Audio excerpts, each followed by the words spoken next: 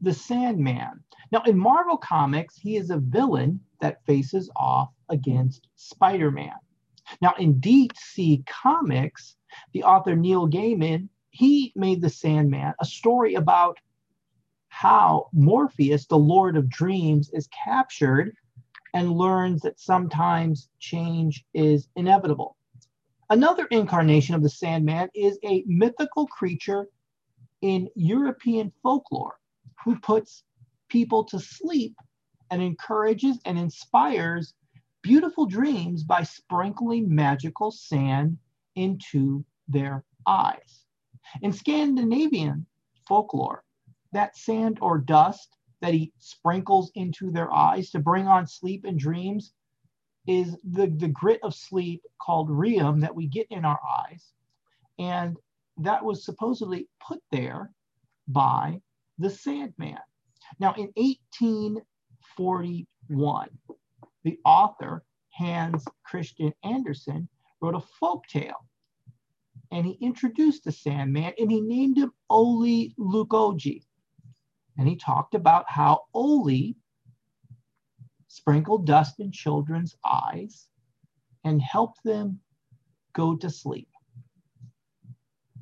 And this character in Hans Christian Andersen's story would come out at night and sit on the bed of the child. In fact, Oli, the Sandman, didn't want to hurt children. He was very fond of children, and he only wanted them to be quiet so that he could tell them pretty stories. And the only way to get them quiet is for them to go to sleep. So here we go. We have competing characters, competing Sandman stories. We have the villain of the comic books, and we have the Sandman, who is the person who gives children beautiful dreams.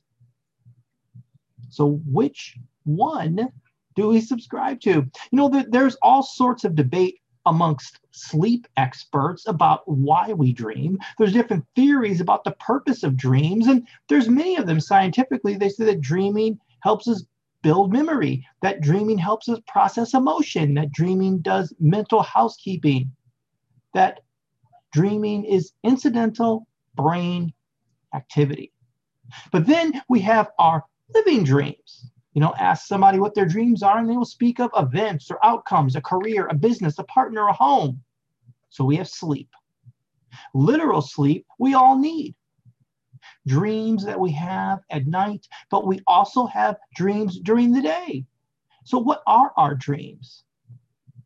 Are they the things we want to do? Are the outcomes that we desire?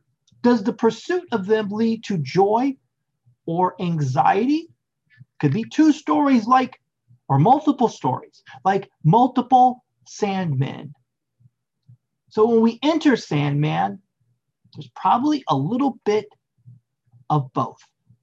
Welcome to the Stephen Thompson Experience. My name is Stephen Thompson, and this is my experience. I'm a curious, trying to be compassionate leader who is the creator of the Stephen Thompson Experience. It is a podcast for leaders, followers, hopeful, optimists, careful, pragmatists, bold asserters, people who want to bend the arc of the universe towards justice. My goal is to use this platform to educate, inform, and inspire individuals to use their gifts and their talents in the service of others. Today's episode is called Enter Sandman.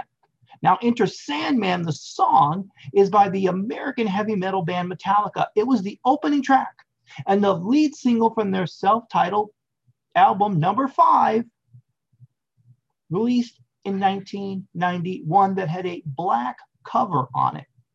Now, Enter Sandman reached number 16 on the Billboard Hot 100 chart. It was a platinum album, sold over 1 million copies in the United States, and it spurred sales over 30 million copies for the band Metallica. And it allowed Metallica to become popular worldwide. In fact, the song is in all of their live albums and DVDs that were released after 1991. And it's also been played live at award ceremonies and benefit concerts. In fact, some other accolades. Rolling Stone magazine put it at 408th on their 500 greatest songs of all time. And VH1 placed it at number 22 on the 40 greatest metal songs of all time. So there were a lot of popular versions and accolades given to Enter Sandman. In fact, it was the 8th most played song of the decade on rock radio in the 1990s. So here's something that stood out to me. The lyrics. Something wrong, shut the light, heavy thoughts tonight, and they aren't of Snow White. Dreams of war, dreams of liars, dreams of dragon fire, and of all the things that will bite. Sleep with one eye open, gripping your pillow tight. Exit light, enter night, take my hand. We're off to Neverland. So this is different than the Sandman that we see in Hans Christian Andersen's story. See, when the Sandman comes in the lyrics of these songs, there's dreams of war, there's dreams of liars, there's dreams of dragon's fire. It's saying this is not a Snow White. So when we look at the path towards our dreams and goals, there's a road that's filled with pain, with despair, and confusion. You see, when we set a goal or we set a dream, we can be excited, we can be happy, we can be thrilled. And sometimes that comes from just the act of setting out to do something. But then there is the path to dream accomplishment, implementation of your ideas. And this is where we run into the bad Sandman, the villain that is attempting to stop us from achieving what we want to do. But there are people who have fought back, who have stood up, and who have continued to pursue the work that they were meant to do that helps other people. Today, let's talk about Stagecoach Mary Fields. She was the first African-American woman to work for the United States Postal Service. She was born a slave, and she was freed when slavery was outlawed in 1865. When Fields turned 63, she was hired as a mail carrier. How did she get that job? Well, she was the fastest person who interviewed for the job, who was able to hitch up a team of 6 horses. In fact, she never missed a day of work. And that gave her the nickname Stagecoach. If the snow, they said, was too deep for her horses, Fields continued to deliver the mail on snowshoes. And she carried the sacks on her shoulder. They gave her the name Stagecoach Mary because she, along with the mail, she carried a rifle and a revolver. Now, she would meet trains with mail, and then she drove her stagecoach over rocky, rough roads and through the snow and through inclement weather. And she needed that revolver and that rifle because there were would-be thieves who would try to steal the mail. But for years, she would do this, and she became a beloved figure amongst the local individuals, and they praised her because she was generous and because she was kind to children. So she did this for 8 years. And eventually, Mary got older, and her age and her health caught up with her, and she retired. And it said after she retired, the community that she lived in rallied around her to help her out. The local restaurants gave her free meals. The local saloons allowed her to hang around and chat. until bars became, women couldn't go into bars. And then they said when she died on December 15th, 1914, her funeral was one of the largest ones the town she lived in had ever seen. You see, good work that Stagecoach Mary did, good work that we do that benefits others is often hard. But it means that the good work still needs to be done.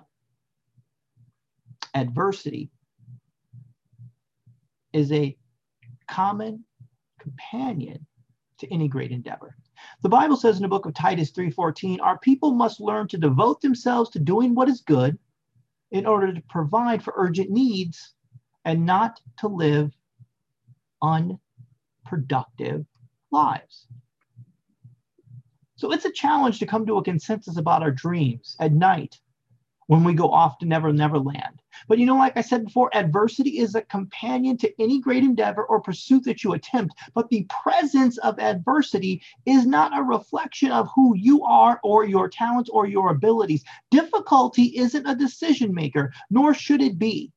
It shouldn't be something that stops you. No, adversity is what we respond to. Adversity is when we get the chance to show up with our best efforts.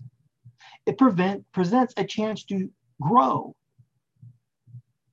So when you have to go to Never Never Land, when you have to face the Sandman, you get the opportunity to triumph over it. You don't have to go to sleep.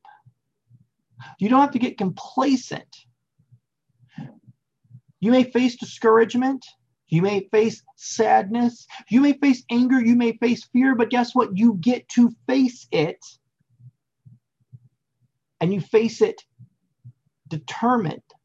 And you face it steadfast. Because guess what? When you do that, you grow. Because you get the opportunity to provide for your urgent needs and the urgent needs of others. And your life is not unproductive. See, the unproductive life comes from those who, in times of adversity, quit and they stop. But you don't have to do that. All you need to do is get up one more time and face your Sandman. This is Stephen Thompson, and this has been my experience. My goal today is to educate, inform, and inspire, and I hope that I have moved a bit in that direction. But if you are upset or if you got offended, I apologize. It is never, ever my intent. Now, if you're facing loss or tragedy, I pray for you to have comfort and support you need to help you face it. But you know what? If you're happy, take the time to be thankful for what you have. And remember those that are battling right now. Look around wherever you are at, and you can find something to be thankful for. You can find something to be grateful for. You can just celebrate and be content in what you have. Feel free to reach out to me through the comments. Leave an email address if you'd like to dialogue. If you enjoyed it, subscribe. Until next time, have a wonderful week. Thank you so much for listening. This is Stephen Thompson, and this has been my experience.